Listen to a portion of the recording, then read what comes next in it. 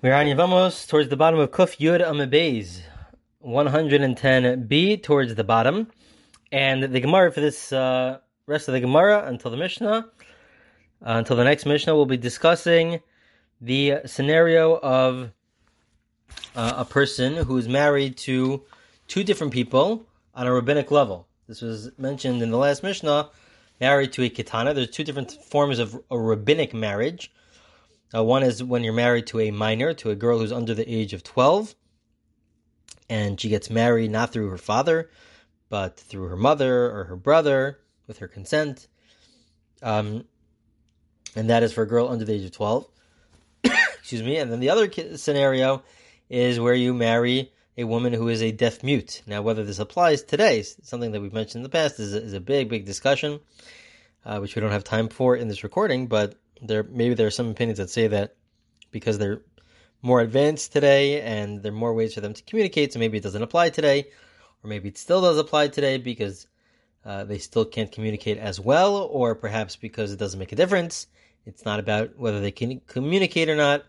But at least in the times of the Gemara, in times of the Talmud, and according to many opinions even today, a deaf mute is only, to marry a deaf mute is only a rabbinic marriage. And so we have a case here where there's one person, Yaakov, is married to two women, both on a rabbinic marriage. One of them is under the age of 12. The other one could be above the age of 12, but is deaf mute. And we will see in the Gemara, well, the Mishnah first says that if that person passes away without any children, we do not apply the principle that if you do chalitza or yibum to one, really yibum, you can't do chalitza to a deaf mute, which was our last recording, and also to a ketana, to a minor. So if you do yibum to one, so then it will not exempt the other one. We say that it won't exempt the other one, and that you have to do something to both. What exactly do you have to do to both? The Gemara will explain. But the reason behind this is because these marriages are not equal. We don't view this as equal co-wives on a biblical level when there's marriage to two women on a biblical level. So we could say that they have, it's on the same playing field, that it's an equal type of a marriage, and so therefore the zika, the bond to the brother-in-law is equal. That's only when it's on a biblical marriage, but when it's a rabbinic marriage, so we'll see that that's not the case. So let's see the Gemara.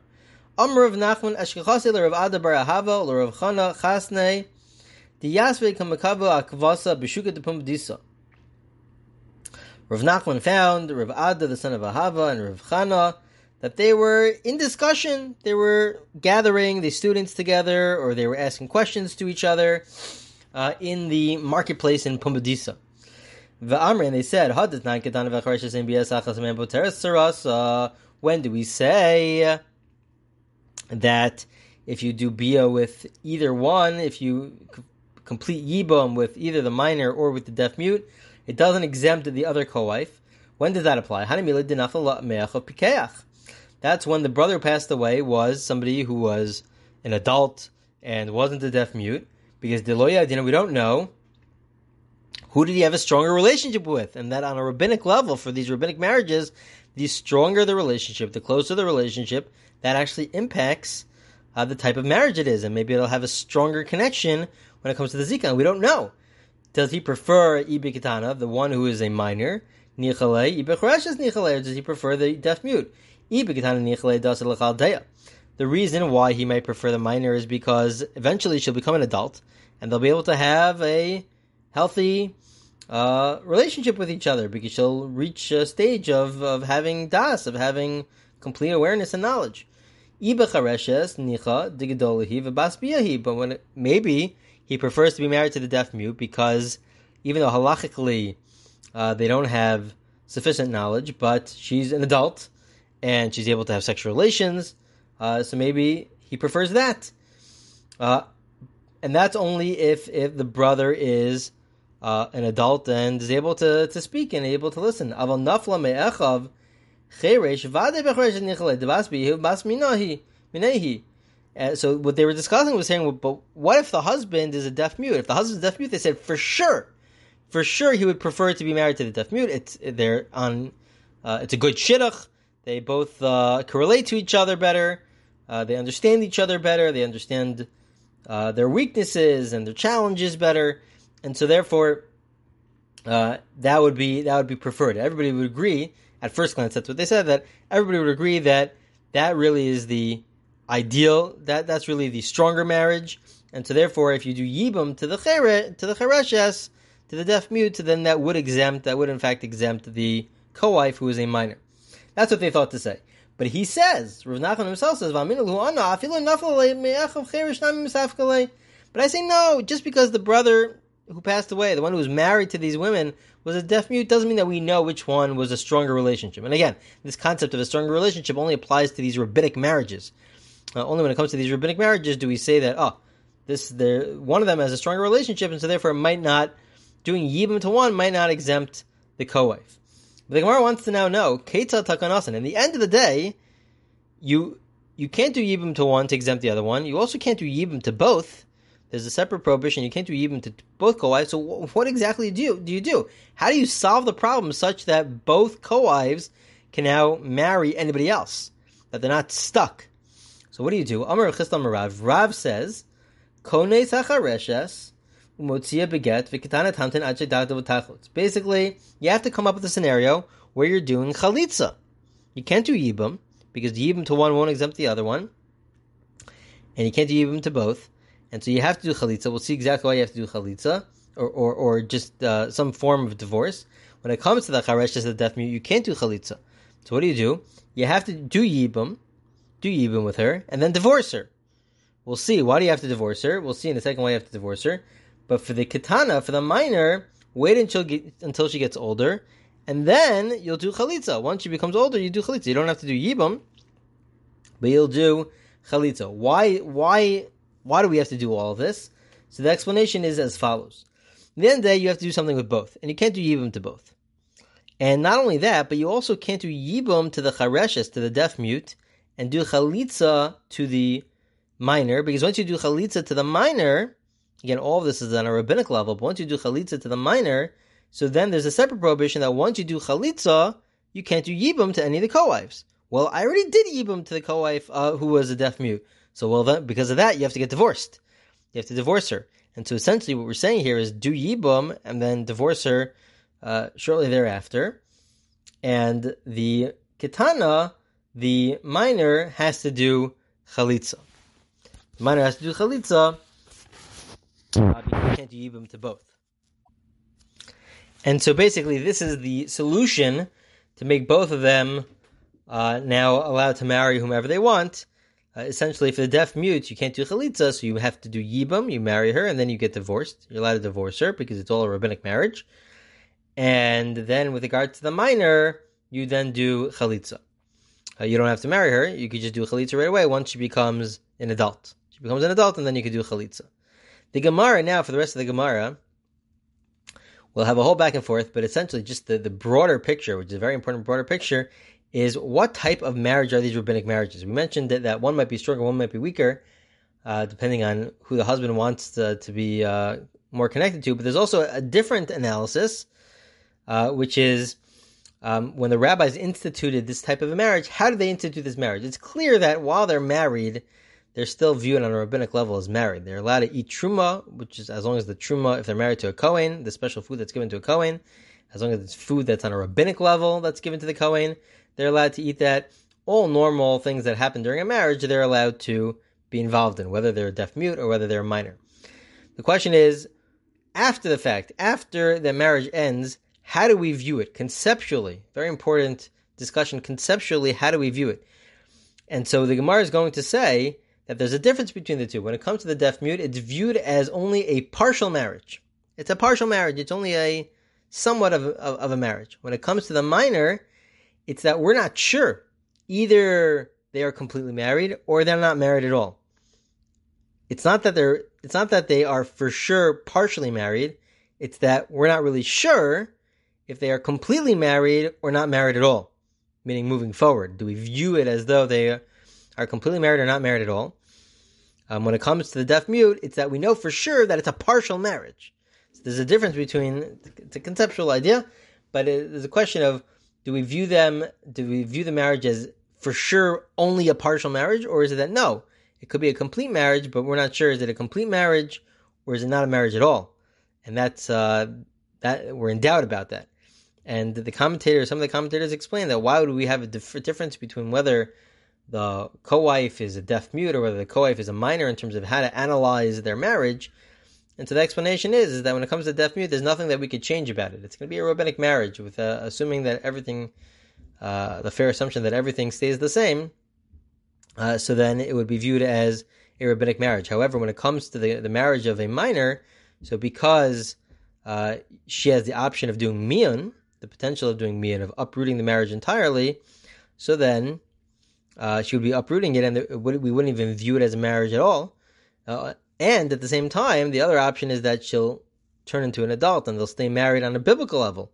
They'll be married on a biblical level, and as such, because you could have such differences, so then when it comes to the marriage of a minor, which is a marriage on a rabbinic level, we're not sure whether or not it's a complete marriage on a rabbinic level, or whether it's viewed as nothing, because she always has the potential, and he also has she always has the potential to back out retroactively. So the Gemara is going to say this and explain how we know this. So Amar Rav Chisda says, Shema mina, kasava Rav must hold. Chareshes kanuya mishiaris, katana kanuya v'ena kanuya. Rav must hold that the deaf mute, the marriage to the deaf mute, is a half of a, or it's a somewhat of a marriage, but not a complete marriage. When it comes to the minor, it's that we're not sure. Maybe it's a complete marriage, maybe it's nothing. But it's not that it's in between. How do I know this from Rav? Because of what he suggested. If you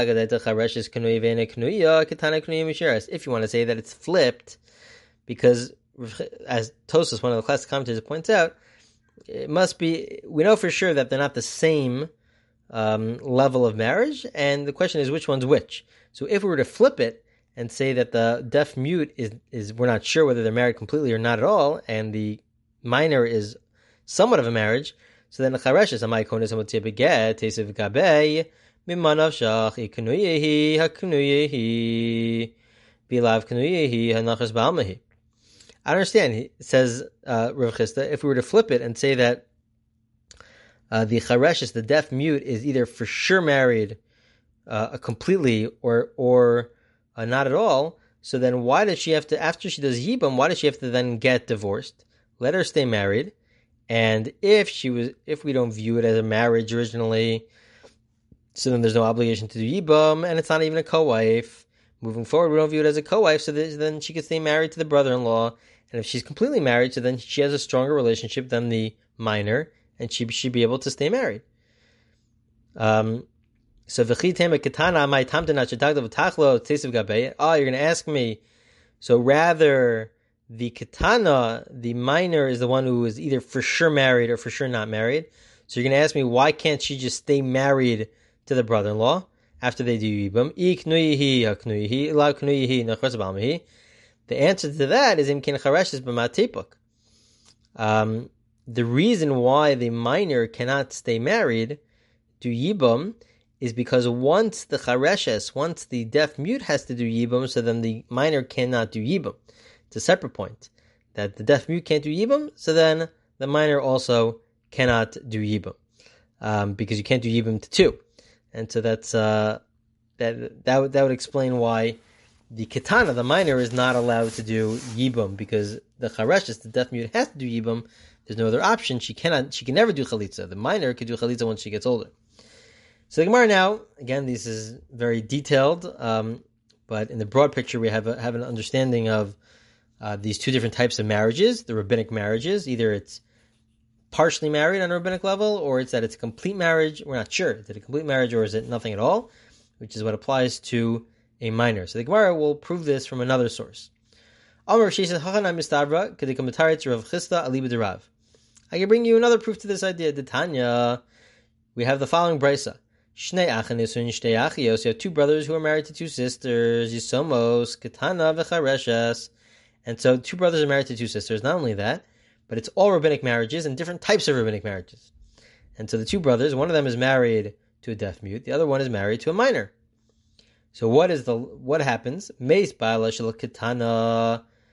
If the husband of the minor dies, then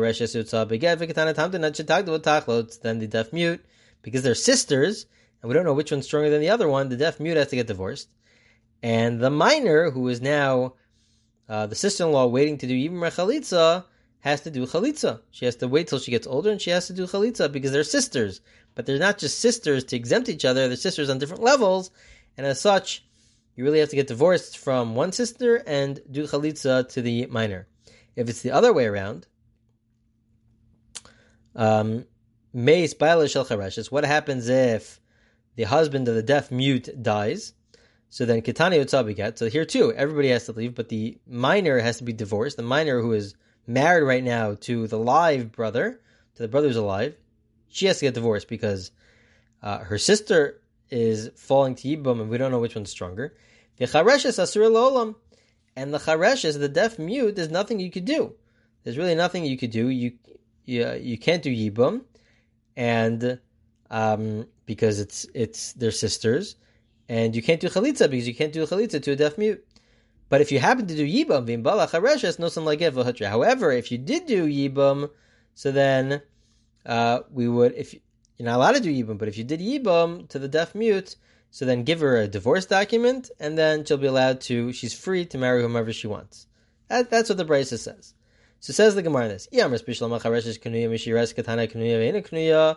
Mishum hachi dechi ba chareshes nosan lagev v'hotra da'amers manav shach iketana knuya hanaf kum shemachal zisha yilav knuya shaper miyabe.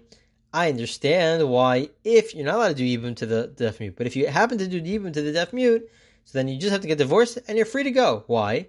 Because either you were totally exempt anyways because you had a strong relationship with the minor, and it's the minor's sister, or alternatively, you had no relationship with the minor, and you're allowed to do yibum with the chareshes, with the deaf mute, and then you divorced her, so that's fine.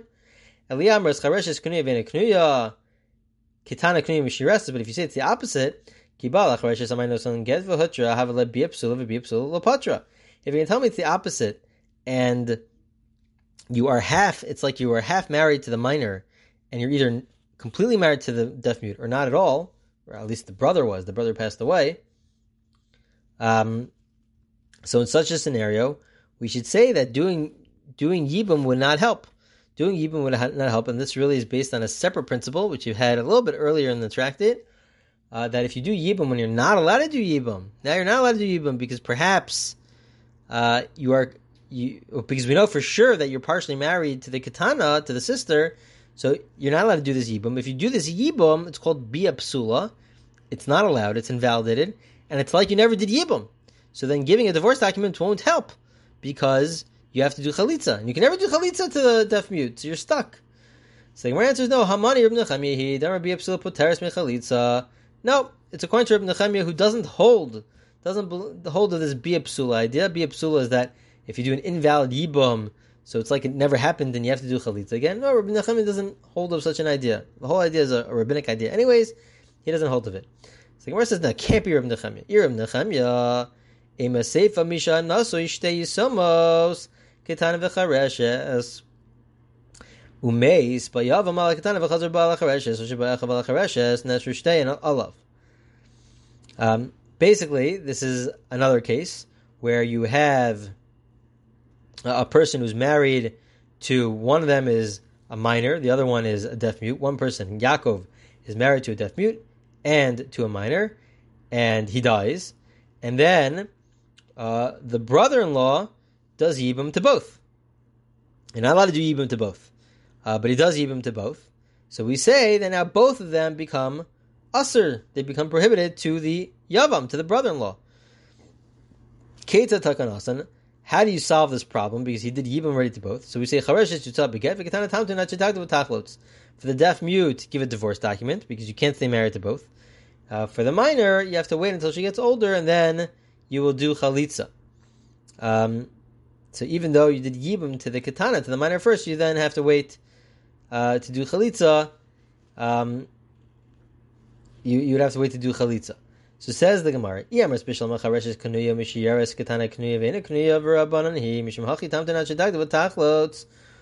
the Makadim v'bayil chareshes bereisha v'havali bia de Ketana bia psula? Aliyah from Nechemiah hamar bia psula patra l'shmamina rabbanan hishmamina. So this is a difficult to figure out all the specific details here, but essentially, this proves against Reb Nechemia, because if you hold like Reb Nechemia, in this case, there should be absolutely no problem. You first did even with the katana, with the minor, that should have absolutely no problem. That's completely allowed. Why do we say that she has to do chalitza? Why would you say you have to do chalitza? There's no problem with that yibum. The only reason to say that you have to do chalitza is really according to the other opinion that says that to do an invalid yibum is a problem, and we're concerned that maybe you'll flip it and first do yibum with the chareshes, with the deaf mute, and then do yibum with the minor. Now that's a problem. But according to Reb Nechemia, that's not a problem. So we just basically prove that it can't be Reb Nechemia. So it must be that we follow the position that Bia Psula is a problem, and this is all going back to prove the point that there's really two different types of marriages, and that's really the main point here. The Gemara then says, Amar Rav Ashi, a few more lines. Mereisha nami shma min Rabbanan Diktani im bala chareshes nosin laget v'hutra v'lo katani im bala katana nosin laget v'hutra im mishim ha lo ayri chareshes teflas la takanta deitera katani takanta disura katana deisla takanta deitera lo tani takanta disura. He says that I can even prove to you that we don't follow Reb Nechemia. We follow the Rabbanan, who says that there is a concept of an invalid yibum as viewing it as though it never actually happened, because the Mishnah says, the Brisa earlier says, that if you went against the halacha, against the law, and you did yibum to the deaf mute, so then you have to give a divorce document. But it doesn't mention anything. What happens if you do yibum to the minor? It doesn't say that you have to give a divorce document. Why? Because it's invalid, and once it's invalid, so then you have to do chalitza. You would have to do chalitza, and we wouldn't view you as being married at all, as fulfilling yibum at all. So to that, the Gemara says there's no proof from there necessarily. Maybe it's true, you could do that, but the Brisa gave us a better answer. The better answer is a way to do it in a completely permissible fashion, which is just by waiting to do chalitza until she gets older. But at the end of the day, just it's very complicated back and forth here, but the main point that they're trying to prove is that these two rabbinic marriages really work fundamentally very differently. When it comes to the minor, we view it as though we're not sure whether it's a complete marriage or nothing at all, because mian could have taken place. Mian is, she could have uprooted the marriage and said that I'm not interested at all retroactively. However, when it comes to a deaf mute, when you marry a deaf mute, it's a rabbinic marriage, but it's only viewed as partially married. On a rabbinic level, it's viewed as partially married. So there's a fundamental difference between these two different types of rabbinic marriages. That concludes really this Gemara, and we'll continue with the next Mishnah in the next recording.